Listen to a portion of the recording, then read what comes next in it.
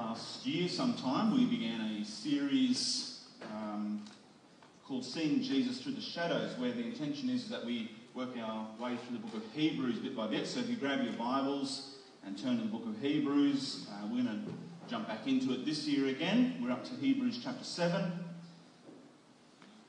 And we're going to spend a bit of time this morning just coming back to a very mysterious and somewhat obscure character in the Bible. And I alternate in pronouncing his name Melchizedek or Melchizedek. I can never seem to settle on one, so I'll switch between the two. I'm talking about the same guy. A guy that I know who I've sort of interacted a little bit with online. He had a coffee mug made up for himself because one of his favourite sayings when he comes across something that's very bizarre, he says, "Sweet mother of Melchizedek." It's like a Christian version of swearing. It's like, not really. But we're going to have a look at Melchizedek a little bit this morning. But before we dive into the sort of passage we're going to look at, which is Hebrews 7, if you want to find Hebrews 7, you can. Before we dive into this passage in Hebrews 7, I want to tie it back to something that we've looked at as we finished off this series last time we were looking at it. But I want to tie it back into what's really, I think, its mooring post. You know what a mooring post is? Those of you who've done a bit of boating before, or it's something you tie off to, okay? Something that you secure yourself to. I want to tie back the passage that we're going to look at in Hebrews 7 back to, I think, what is its mooring post back in chapter 6. Because if we don't, I think we're in danger of going adrift. Because the Bible is not primarily provided to us for our information, though there is a lot we can learn from it. So if you were to leave today and say, "Wow, I learned so much about Melchizedek today," then I failed as a preacher. Because you would have had your mind fed, but your soul would be misled. We can't settle solely for information. Don't settle for lectures on the Bible. Because it is entirely possible to know much of God, but Him to remain a stranger to you. And I think that's possibly one of the greatest tragedies of our age. People who know of God, but He remains a stranger to them. So I want to tie chapter 7, at least the passage we're going to look at. We won't be looking at all of chapter 7, but we're going to look at chapter 7 verses 1 through 10. Just the first 10 verses is what we're going to be focusing on today. But before we read that, I want to tie it back into chapter 6. I think for good reason, because I believe the writer does also, the writer of the book of Hebrews. There's a distinct connection that he makes in chapter 6 between these three things: hope, Jesus, and Melchizedek. So read with me from Hebrews chapter 6, verse 19, just the last two verses of that chapter. It says this. I'm going to read from the Christian Standard Bible. "We have this hope as an anchor for the soul, firm and secure. It enters the inner sanctuary behind the curtain.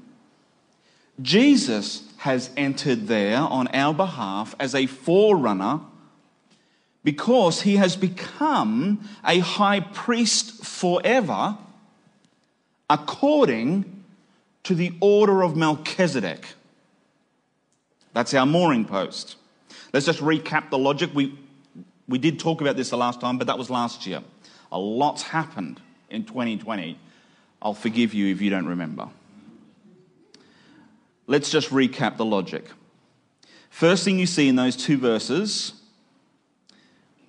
Hope is an anchor for the soul, right? We love that one. That's a coffee cup mug, that one. That's one of those verses that we love to print off and put on plaques.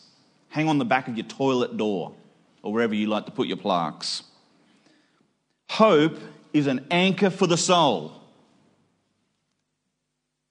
Hope anchors us as an immovable and comforting certainty. There are two things about hope, isn't it? Hope is immovable. Hope is an anchor, but hope is comforting to us. That's the first thing that we can see in those two verses. Second thing is that where is this hope anchored? Where is it anchored, right? Well, it's anchored within the sanctuary, behind the curtain or behind the veil.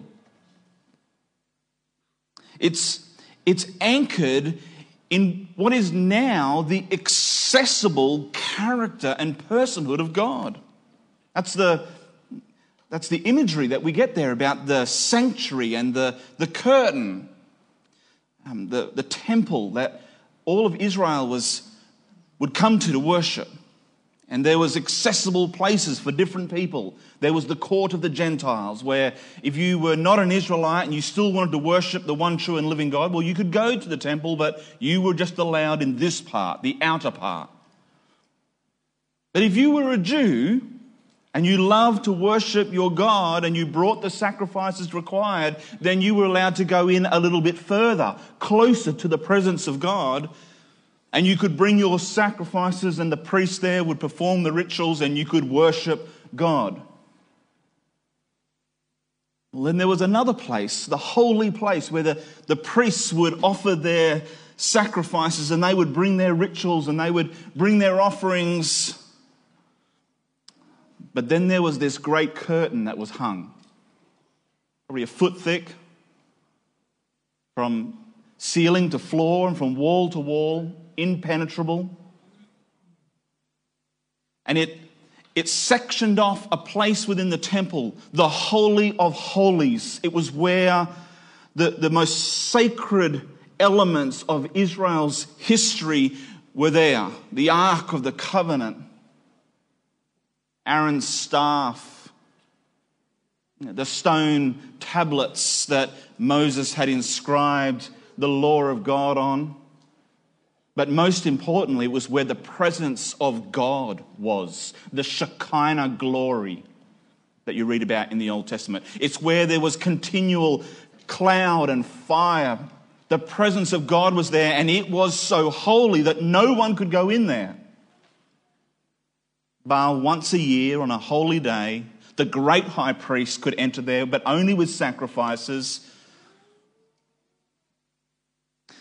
The writer of the Hebrews says, our hope has entered into the sanctuary behind the curtain.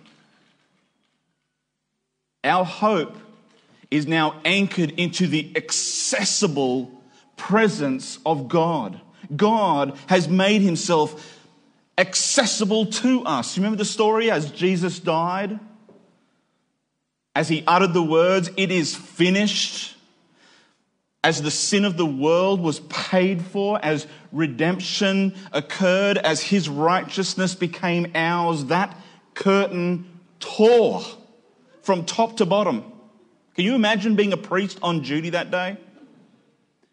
You were there sprinkling something or fixing something, and all of a sudden it got dark. You think, gee, it's dark outside. Really dark. And then the sound of 30 centimeters of tightly woven fabric tearing from top to bottom would have filled that room, and all of a sudden, maybe for the very first time ever, that priest would have gazed at the one place that they had taught all their life. You cannot enter into the presence of God. You will die. He is holy. We are not. We cannot go there. And yet, the writer of the book of Hebrews says, our hope has entered there.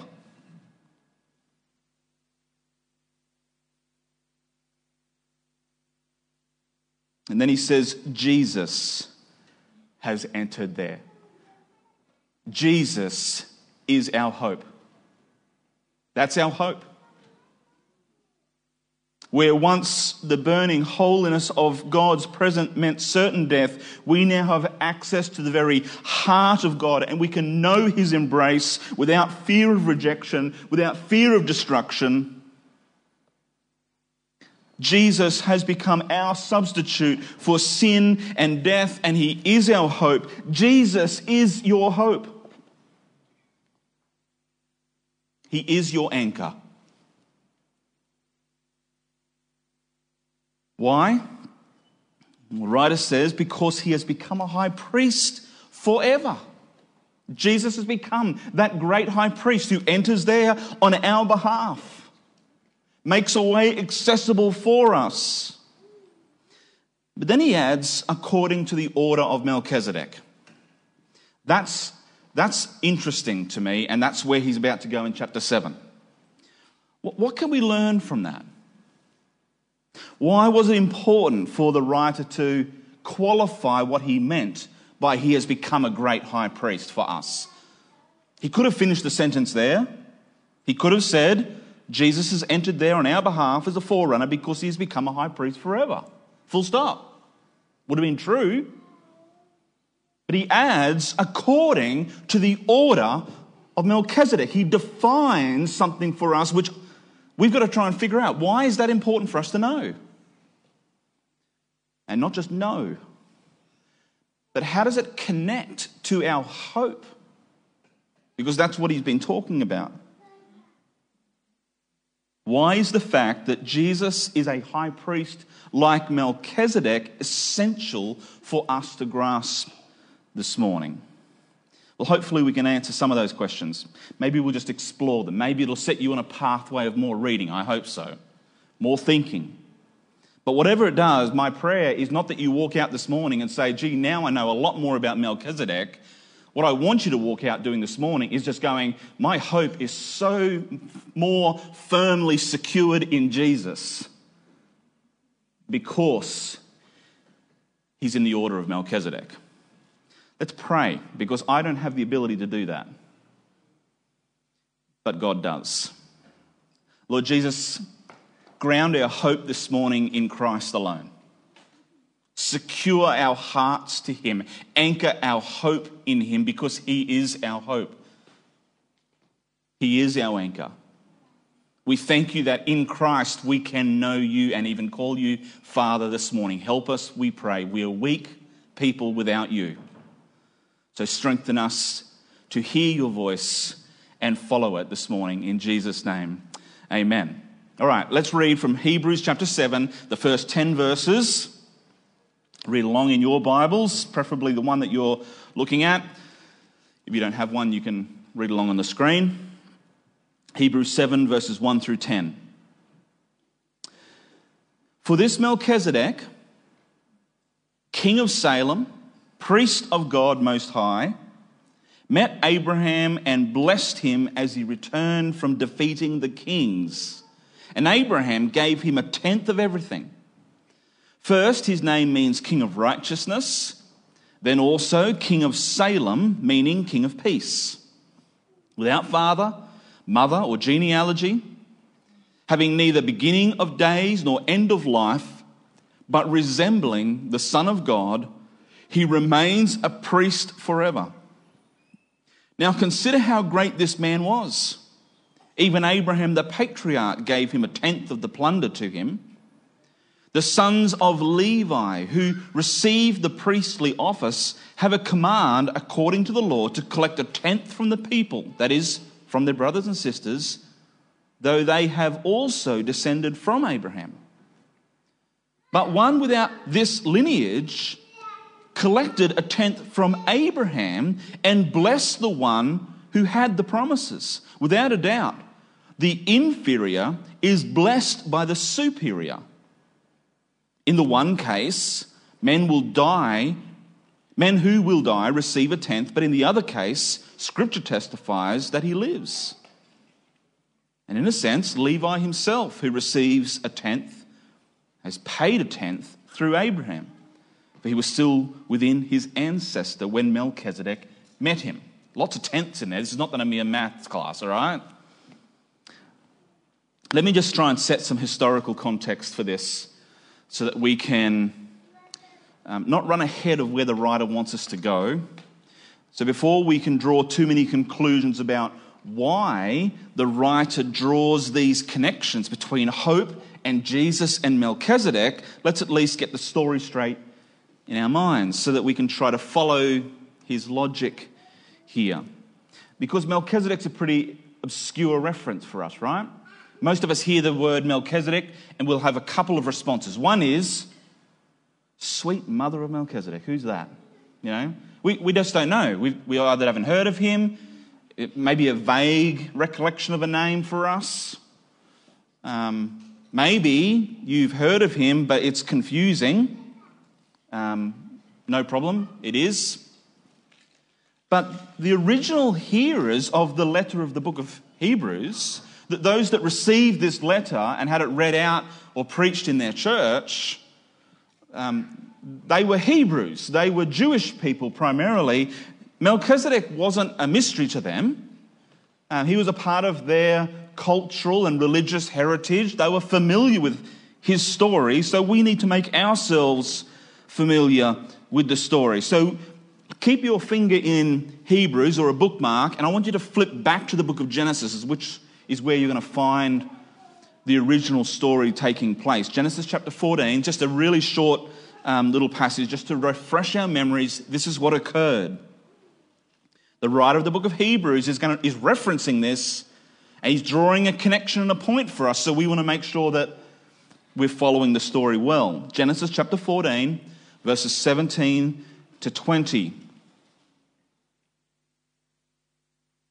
This is what they say. After Abram returned from defeating Chedorlaomer and the kings who were with him, the king of Sodom went out to meet him in the Shaver Valley, that is the King's Valley. Melchizedek, king of Salem, brought out bread and wine. He was a priest to God Most High. He blessed him and said, Abraham is blessed by God Most High, creator of heaven and earth, and blessed be God Most High, who has handed over your enemies to you. And Abram gave him 1/10 of everything. Let's draw out a couple of observations from that to help us see why I think the writer has gone all the way back to Genesis to pull out just 3 verses and drawn it back into Hebrews for us to be able to see the connection between, remember, hope and Jesus and Melchizedek. So far in the Genesis account, as we've been reading through the book of Genesis, if you were part of the Bible reading plan and you started at Genesis chapter 1, verse 1, and you'd made yourself all the way through to chapter 14, one of the key people in the story so far is Abram, or eventually he becomes known as Abraham. He's the founding father of the patriarch of the nation of Israel. If Jewish people were asked to rank by category the most important people to their cultural identity and their religious faith, it doesn't matter what category it falls under, Abram, he takes home all the awards. All right? He's the most important person. Abram is the pinnacle of their cultural identity. They call themselves children of what? Children of Abram. All right? That's how they identify themselves. Who are we? We are identified as children of Abram. So far in Genesis, he's the primary character. He's the pinnacle of what it means to identify as an Israelite. But in this account, Genesis 14, even though Abram was the victorious commander of his people, remember, he'd just been out to battle, it said. He's returning home after defeating a sort of an alliance of kings from the region. Abram has defeated them. This is the place where people are supposed to come out and defer to Abram, to bow down to Abram, to say, Abram, we will bring you gifts. Abram, we will come and say thank you to you because you are our victorious leader. You are our great one. In fact, the Genesis 14 passage has Abram taking his possessions, taking a tenth of all that he had and laying it at Melchizedek's feet. This is highly unusual. This would be a shocking truth for an Israelite to dwell on for too long. Abram doesn't bow to anyone. Everyone else bows to Abram. Genesis provides no additional details about the identity of Melchizedek. It doesn't explain how a Canaanite city king could be a priest of the God Most High, and yet that's how he's described. A nation that was foreign to God, that did not worship God, that did not even acknowledge God as being the one true and living God. They were pagan worshippers, and yet here is this city, the city of Salem, that had a king who was both a king and a priest to the one true God. How come he was there? How did that happen? Genesis doesn't tell us. He doesn't appear in any of the genealogies that you would read through. You know the parts, those of you who are doing the coordinated Bible reading plan? Aren't the genealogies fun? I've got to admit, I kind of skip a little bit. How come that's the only part that got like a preach or an amen, like so far? Melchizedek doesn't turn up in them. He's just this obscure figure that turns up, and yet the writer of the book of Hebrews pulls him out of obscurity and says, no, we need to understand something important about him. So that's the historical context a little bit, but let's just think a moment about the Hebrews connection. How does the writer of the book of Hebrews connect him to this issue of hope and of Jesus?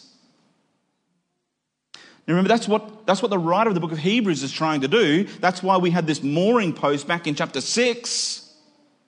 We have this hope who is Jesus, who has entered into the very presence of God on our behalf, and that's where our hope lies. It's in him now, and he's a high priest forever, just like who? Like Melchizedek. So what's the Hebrews connection? Here's a couple of things that I think come out of the way that the writer of the book of Hebrews adds to the story and develops it for us in our understanding. First one's in Hebrews chapter 7 and verse 2. The first couple of verses of Hebrews 7 are basically just recapping Genesis 14, aren't they?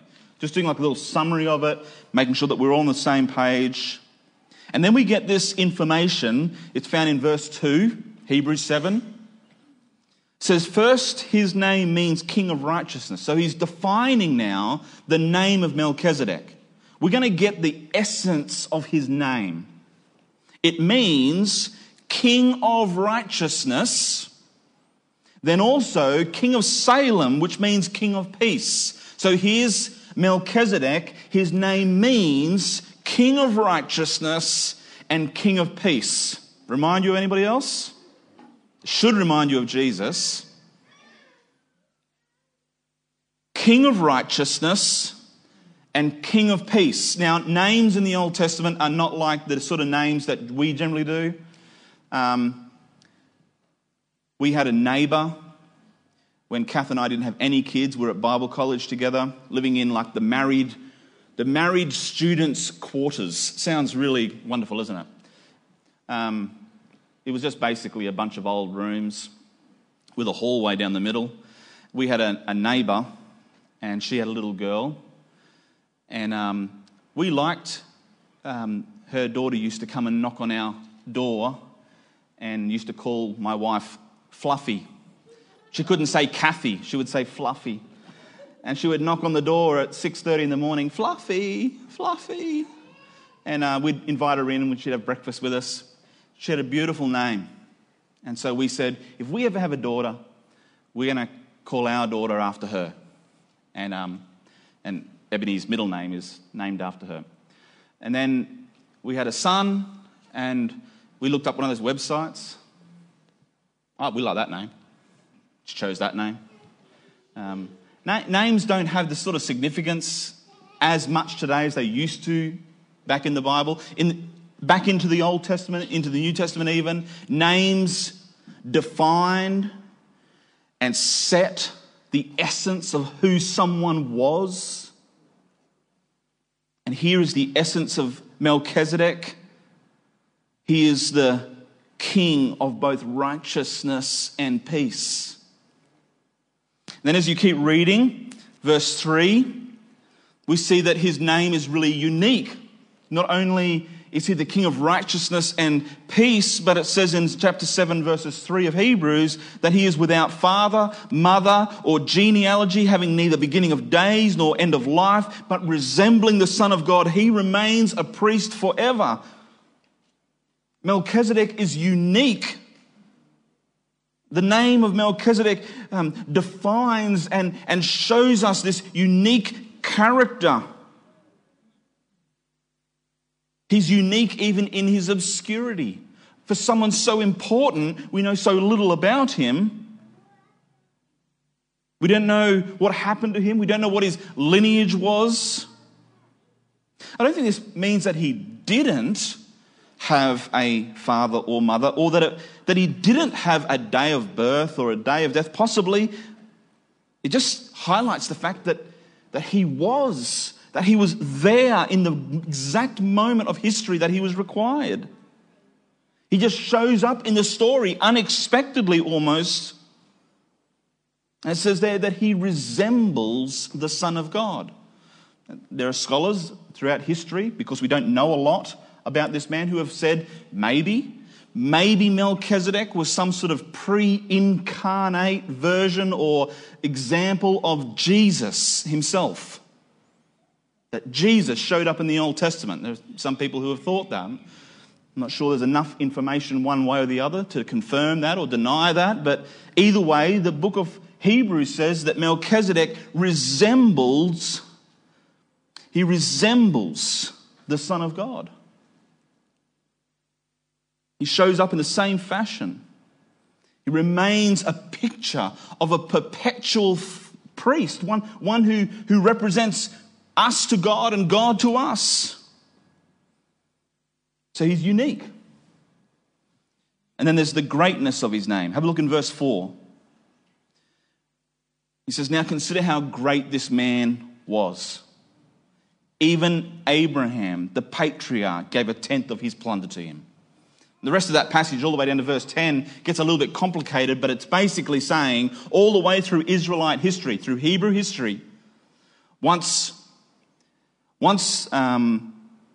Abram was in place, once the priesthood was in place, once the Levites were in place, all of religious history of Israel was wrapped up in giving tenths to people, giving a tenth of everything, or first fruits, or sacrifices.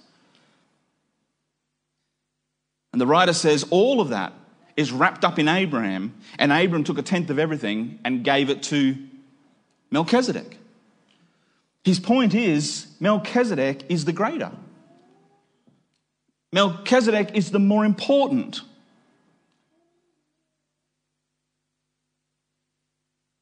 He goes on to say very clearly, without a doubt, the inferior is blessed by the superior. Melchizedek pronounces a blessing on Abram. So what's the Jesus connection? That's where we want to get to. That's where we want to finish. What's the Jesus connection? So here's this obscure king, this priest, Melchizedek. And although he's mysterious, and although he's intriguing, and though we might have questions about him, he isn't the point of the story. Just like Abram isn't the point of the story, or David, or Daniel, or Peter, or Paul, or any other Bible character. They're not the point of the story. Jesus is the point of the story. Every time. Jesus is the point. And that's where our mooring post is, right? Hebrews 6, 19 to 20, let's remind ourselves of it. We have this hope. We have this hope as an anchor for the soul, firm and secure. It enters the inner sanctuary behind the curtain. Jesus has entered there on our behalf as a forerunner because he has become a high priest forever, according to the order of Melchizedek. So let me restate those verses in a way that I think the writer of the book of Hebrews wanted us to hear them. This is the point that he's trying to make. We have this hope as an anchor for the soul. And it's firm and it's secure. It enters the inner sanctuary behind the curtain. So far, these verses are almost the same. Jesus has entered there on our behalf as a forerunner because, now this is where I think the writer of the book of Hebrews wants us to grasp these truths. By reminding us of Melchizedek, basically this is what he's saying. Jesus has entered there on our behalf as a forerunner because of the essence of his name. He is the true King of righteousness. He is the true King of peace. Also because of the uniqueness of his name. Remember these verses? For a child will be born to us. A son will be given to us, and the government will be on his shoulders, and he will be named Wonderful, Counselor, Mighty God, Eternal Father, Prince of Peace. That's the essence and uniqueness of Jesus' name. That's why we can have this hope. That's why he's the anchor for our souls. But also because of the greatness of his name. God highly exalted him and gave him the name which is above every name, so that at the name of Jesus, every knee will bow in heaven and on earth and under the earth, and every tongue will confess that Jesus Christ is Lord, to the glory of God the Father. So when the writer of the book of Hebrews moors our affections and our heart back to that strong foundation of the fact that Jesus is our hope, that Jesus has entered into and made a way possible for us to come into the presence of God, it's because he's elevating the name of Jesus above every other name. He's saying he is a great high priest. Now, there have been some rotten high priests in Israel's history. So he's not just like any high priest. He is a special type of high priest, just like Melchizedek was. What was Melchizedek like? Well, the essence of his name was there, the uniqueness of his name, and the greatness of his name, and Jesus is just like that, but even better. But even better. So here's the question I want to ask you as we finish. What have you moored your life to? Or to use the language of Hebrews, where have you anchored your life? What harbours do you run to when the storm comes? To whom? Or maybe we should say, to what do you run to in times of hardship or struggle? Can you put an image to hope? When we speak about hope, what comes to mind?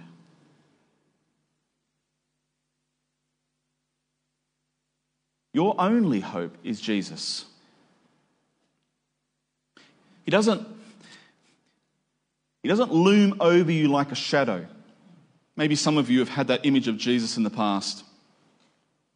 So this domineering older brother. He doesn't loom over you like a shadow. He isn't walking down the hallway like a disappointed parent. Had that a few times. Heard my mother say, go to your room. You wait till your father gets home. I can pretty much quote that verbatim, actually. I heard it so many times. Maybe you did. Maybe you have. And sometimes I think that we start to transfer some of those experiences of life and we start to put them onto God and we say, God's a bit like that. He's disappointed in me. Maybe you feel like you're sitting in your room waiting for the discipline to come. He isn't walking down the hallway like a disappointed parent. I want you to know this morning that in Jesus you will never be pushed away. You will never be rejected. In Jesus, your shame is never too great to bear. In Jesus, your past is never too great a burden to bear. Your only hope is Jesus. And the invitation is to come to him and come to him even now. Or to cry out to him. And he will never disappoint you. Never. Because we have this hope as an anchor for the soul. And it's firm and it is secure and it enters the inner sanctuary behind the curtain. And Jesus has entered there on your behalf as a forerunner because he has become a high priest forever. Just like Melchizedek was. So find your hope in him.